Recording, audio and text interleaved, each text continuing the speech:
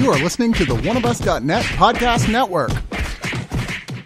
One of Us is a podcast and video network funded all but entirely by donations and subscriptions. We do accept pitches for audio-based or banner ads, but on a case-by-case basis. If you are interested in that, contact us at oneofusnet@gmail.com. With the amount of audio and video content we generate, it is expensive and extremely time-consuming to keep things running. Please go to the webpage oneofus.net and sign up for a subscription at $2, $5, $10, or $25 and get a ton of bonus content. One of Us needs and appreciates all your support.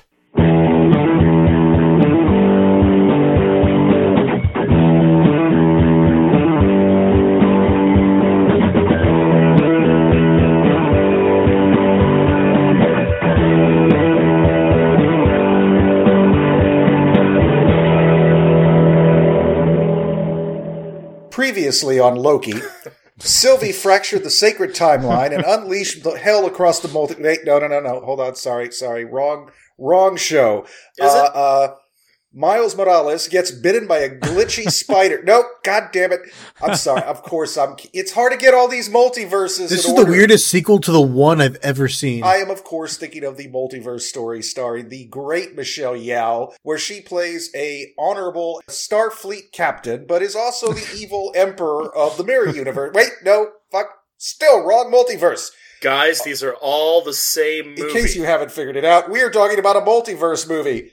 This is not the first or last multiversal property you're going to see this year, but it might be one of the best ones. I'm talking about the brand new film from Daniels, which is actually two people, Dan Kwan and Daniel Scheinert. They just call themselves the Daniels, probably because Steely Dan was already taken. To help me talk about this movie, I am joined by Ben. I am not a piñata. Not today, you aren't. Not here. But just wait until I see you with a stick. I'm also joined by Frank. Hello, I am not throwing a Chinese New Year's party, but I'll go to one if you are. I'm sure there's one going on somewhere. And Bo. Hello, yes, the Daniels are the archers of the 21st century. Wow. I'm trying to imagine the Archers directing this. The Technicolor would be superb. Life and Death of Colonel Blimp would star an actual fucking blimp, because those guys could get weird. I'm sure by now you've heard the buzz about this film. It came out a few days ago, really, a week ago maybe, at South by Southwest. It has got nothing but praise. It is kind of hard to describe without going into spoilers, but we're going to do our level best to review this without ruining it, because honestly, the colder you go into this, I think the more you'll enjoy it. It's almost harder to spoil because it's just so elaborately deep that it, I mean, I feel like we've all agreed as we walked in, it's like, we probably need to watch this at least one more time, if not like three more times to pick up a couple on of everything. times. Yeah, just to see the scope of it, and it leaves your head spinning in the best possible way. I was saying it's like getting sucker punched in a really, really good way by all action and hilarity and emotion. It's a lot. It's a lot of goodness. It is everything, everywhere, all at once. I mean, they tell you up front, that's what they give you. But to kind of just give a very rough synopsis of what's happening, Michelle Yeoh is Evelyn Wang. She runs a family laundromat. She is a Chinese immigrant living in America with a very sweet but kind of a sad sack husband, played by a guy I never thought I'd ever see on screen again. Yes. Ke Kwan, who plays Waymond Wang. You probably know him from The Goonies or Indiana Jones and the Temple of Doom. Had a long time away from the screen, but he's back, and aren't we glad to have him back? They have a teenage daughter named Joy, who is played by Stephanie Hsu. Really, this whole story takes place kind of in the course of one day, and largely in the IRS office, where they're going to talk to Deidre Bobedra. I love that character's name. That just says so much about that kind of woman you're dealing with.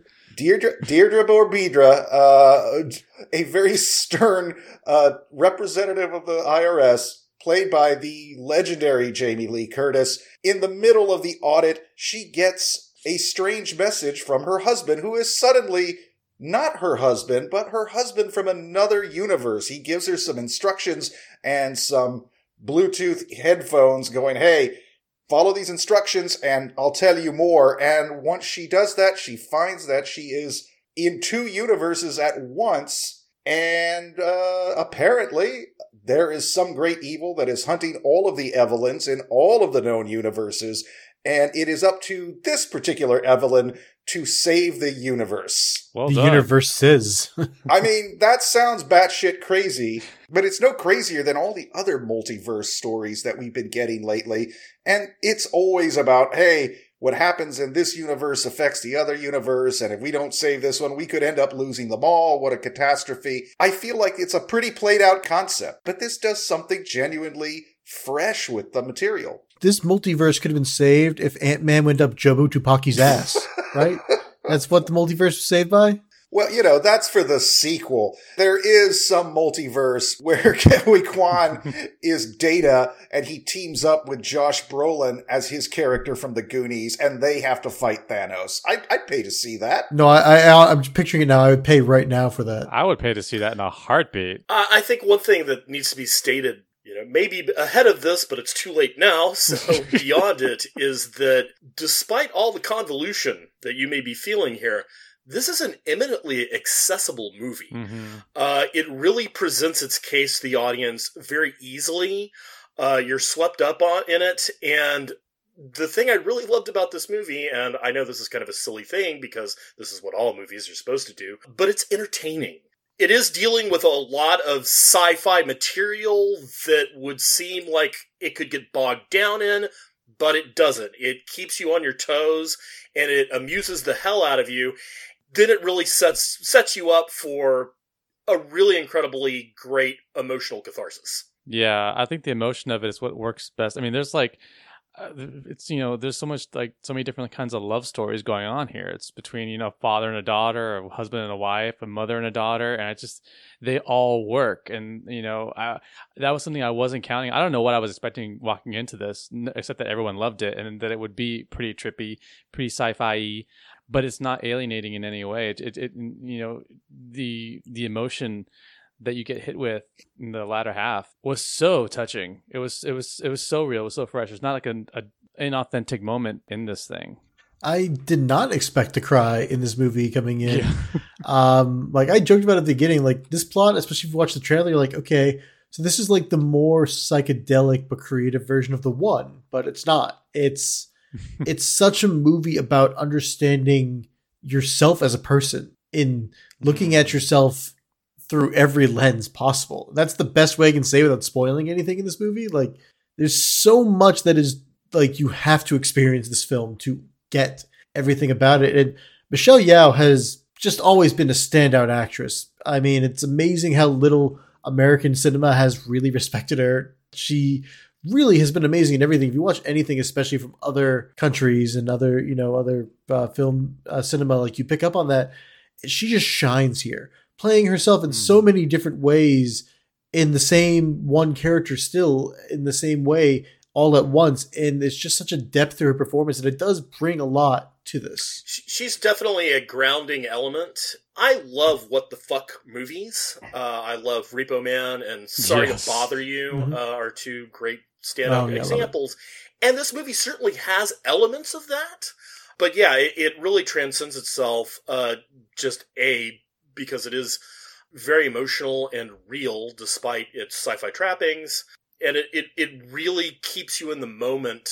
You never get to, what the fuck?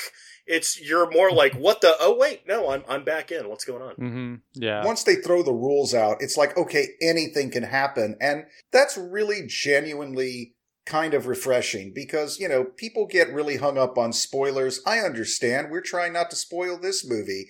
But most of the things that constitute spoilers, when you hear them, are like, well, yeah, that tracks. I mean, that's a thing that would happen. I'm not at all surprised by that. But this movie just keeps throwing one weird thing after another at you. And it is surprising how coherent it is because it is playing with these concepts that are very popular right now in mainstream blockbuster cinema.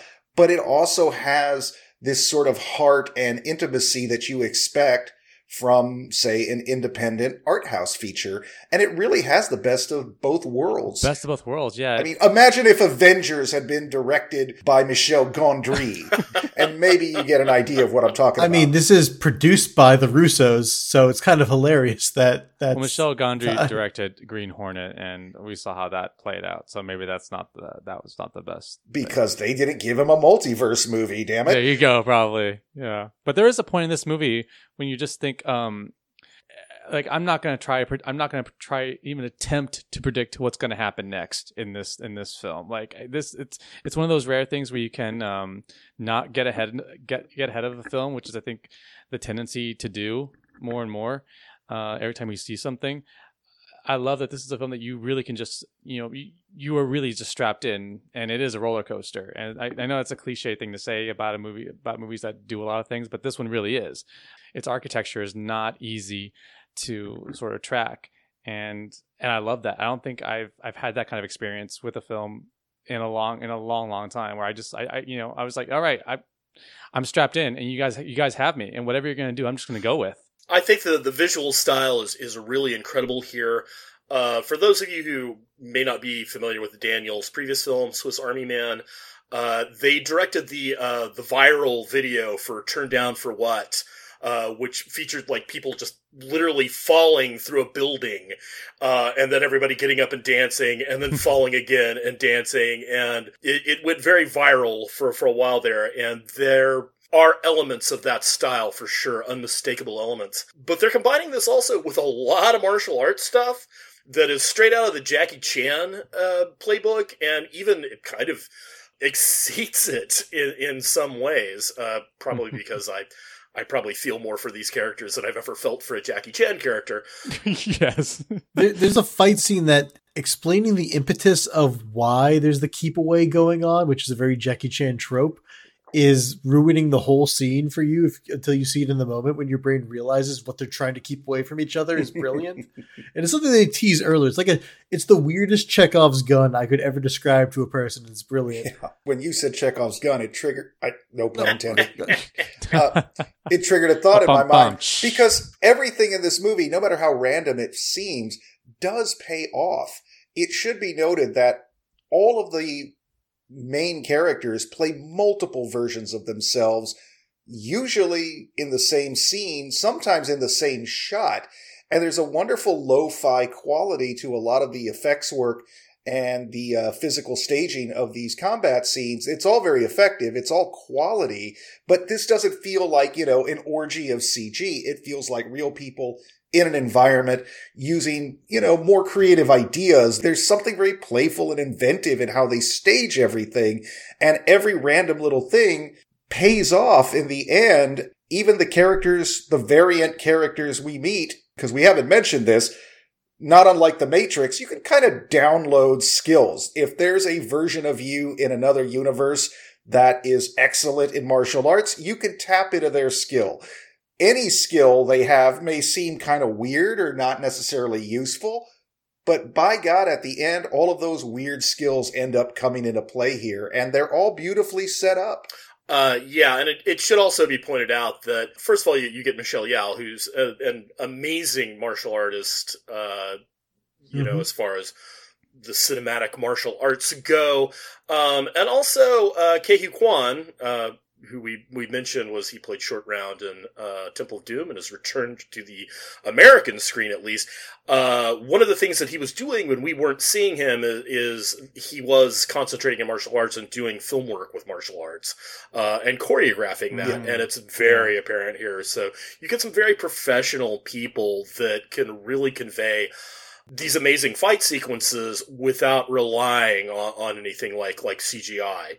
It also features the legendary James Hong, who, I swear to God, at 93, he steals every scene he has. Like, even when he's just playing a smaller version of his character, when his character gets to open up through the multiverse, he's just having the best time with this. It's such a great role for him. Oh my God. He's 93 damn years old. It's incredible. Like, he did a recent interview where he was just like, oh yeah, the wheelchair's a prop. Yeah, I get up. I do a lot of martial arts myself. Yeah. And did I mention I'm directing and acting in my next project? And it's just like, God fucking bless you, dude. He does not look 93. This is a great ensemble cast. We barely touched on Jamie Lee Curtis's involvement in here.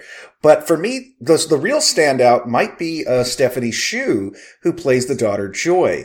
You know, she is a typical American teenager. She's sort of morose. She has come out recently as gay to her mother, who is not really crazy about the idea. Typical mother-teenager tension. This is also exacerbated by the fact that her father, James Hong, has recently visited from China, and, you know, she's really worried about him because he's very stern and disapproving, and you don't talk about gay shit in front of grandpa. He could have a heart attack. That relationship between the mother and daughter is really, really strong in this, and watching these two different versions of these women, mother and daughter, across different universes, trying to get to know one another, and in ways that I can't get into because of the plot, it is really so rewarding. I've never seen Stephanie Hsu in other things. I know she's been in stuff. She was in Fabulous Mrs. Maisel.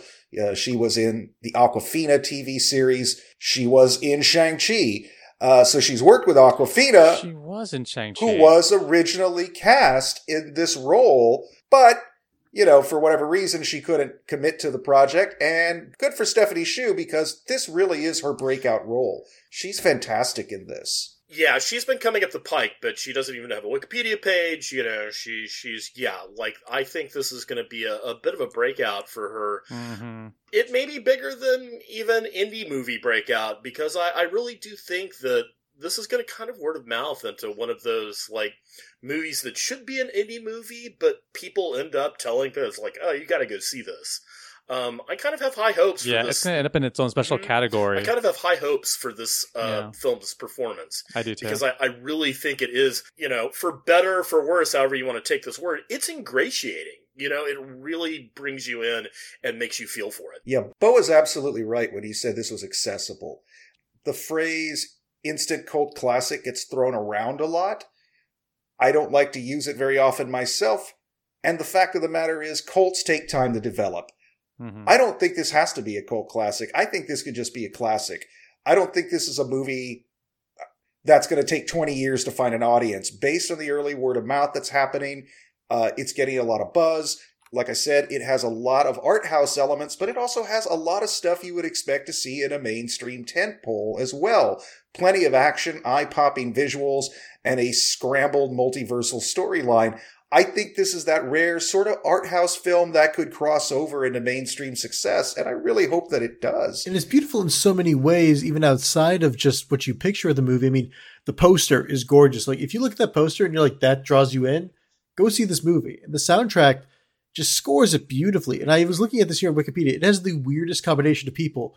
David Byrne, Andre 3000 on flute, Randy Newman, like, and you wouldn't, like, it sounds like it's the weirdest assembly.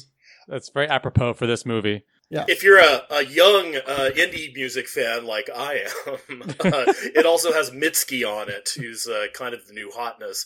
And the whole thing is done by I want to say Sun Volt, and that's not it. But the people doing the soundtrack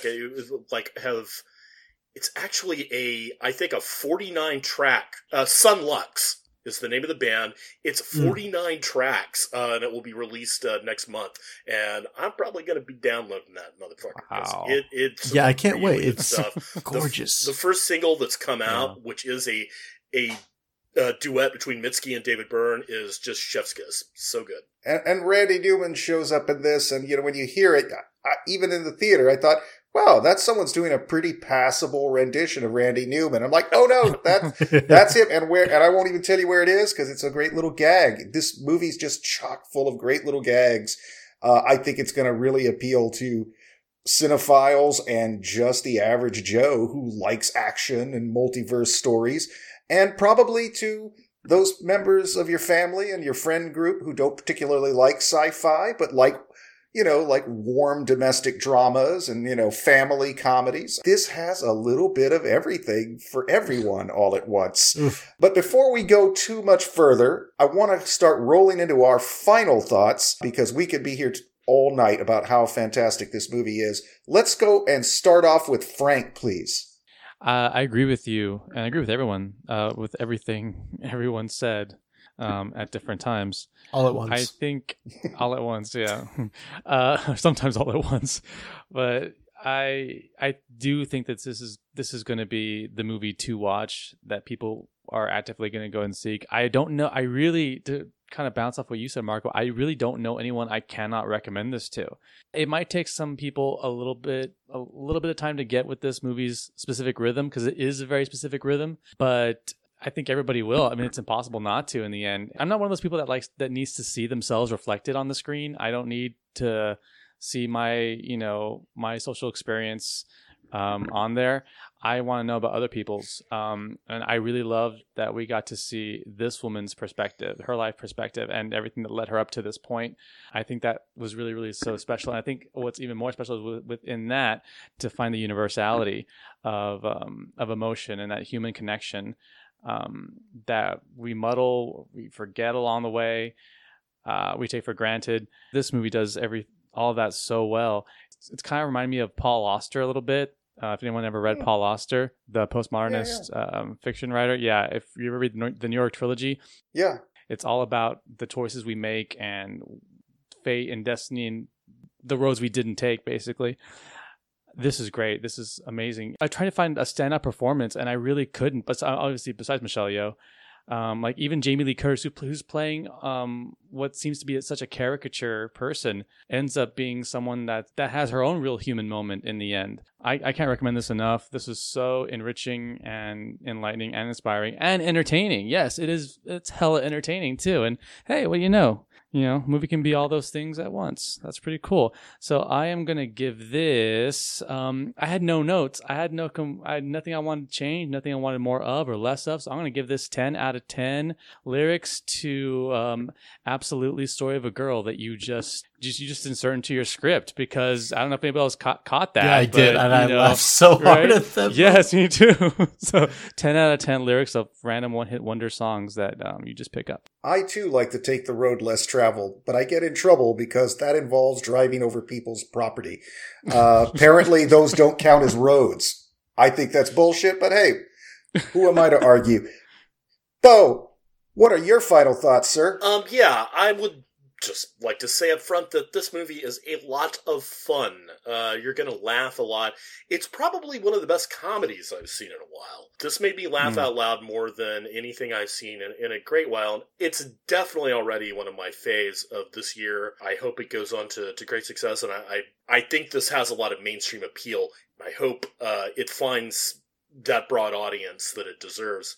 Just great performances. We've obviously talked about Michelle Yeoh and QA1. I think, I was amazingly impressed by Jamie Lee Curtis, who is a wonderful actress, and she just kind of let herself fade into the background in a lot of scenes, which, a lot of actresses of her caliber and who have been performing as long as she have would not have the guts to do. Kudos to her. Everybody just really comes together to form this wonderful ensemble, and they lift you up past any of the weirdness that is a huge aspect of this movie, but they lift you up so much that you're just like, man, I bring on the weirdness. I'm having a lot of fun. This is definitely one of the most enjoyable movies I've seen in a while. I don't do this very often, but I am going to give it 10 fanny packs full of gravel out of 10.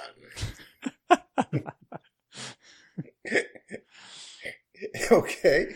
Dan, what are your final thoughts, sir? I don't want to rehash everything we said, so I will just add on to Bo's about Jamie Lee Curtis that Jamie Lee Curtis fades in the background, and then there's moments where she peers back in the movie, and they are just, you could almost hear the audience, an audience full of critics, basically want to just like cheer about how she shows back up. It just commits hardest to the weirdest scenes that start showing up later in this movie. It's just such a joy, just such a journey of weirdness, but it's not like too weird. Like, Bo, you brought up Sorry to Bother You earlier, and I adore that movie for how just absolutely insane that gets. And I feel like this movie can both get weirder than that, but also still feel so much more grounded than that. It's the most approachably odd and creative film I think I've seen in years. It hits so many notes for me. I don't want to just belabor the point. We clearly absolutely love this movie. I'm going to give it 10 out of 10 black holes I want to put locks on. I'm glad you brought up Sorry to Bother You, because this does have that kind of holy fuck, what the hell just happened kind of moments in it. But this has way more. I think the big difference is that movie is definitely trying to be provocative and even get you angry at times. The Daniels are coming at this with a much lighter touch. This is much more accessible. This is like a warm hug of a movie without ever succumbing to treacly sentimentality or just some kind of cheap melodrama that we all see coming. It earns those tears. It earns those moments and wedges them in between scenes that are just so completely batshit, you kind of just immediately want to rewind them and like, did I just see what I thought I just saw? It is insane, but in the best possible way, and it also has just a great heart. It's a lot of movie. It's almost 2.5 hours. I was never once bored. I did get a little tired at times, though. It can be almost exhausting if you have a limited attention span, and maybe I was just a little tired this evening, but I can't wait to see it again to see if my assessment changes. Either way, this is already going to be my best of the year, I predict. I'm going to give this 9.5 out of 10 hot dog fingers, because, oh boy, those looked delicious and disturbing all at the same time. Somebody was going to go with hot dogs. I was like, don't pick hot dogs. Don't pick hot dogs. Only 9.5 out of 10, Marco. Did you get some raccoon fur in your hibachi? You broke the streak. Oh. I'm not going to spoil anything, but nobody went for the obvious one, and nope. I applaud you all. I was definitely not going to go there. Yeah. You will have to discover that for yourselves, children. This is an R-rated film, mind you. So. 10 out of 10 Pixar lawsuits pending. All right. Well, it's time to go out of this multiverse back into the bland, boring one we all live in. I'm sure there's a multiverse where somebody doesn't like this movie. It sounds like they're living in the worst timeline. But at least in that multiverse, if you stick around through the end credits, you might see a post-credit stinger with Michael Keaton as Batman.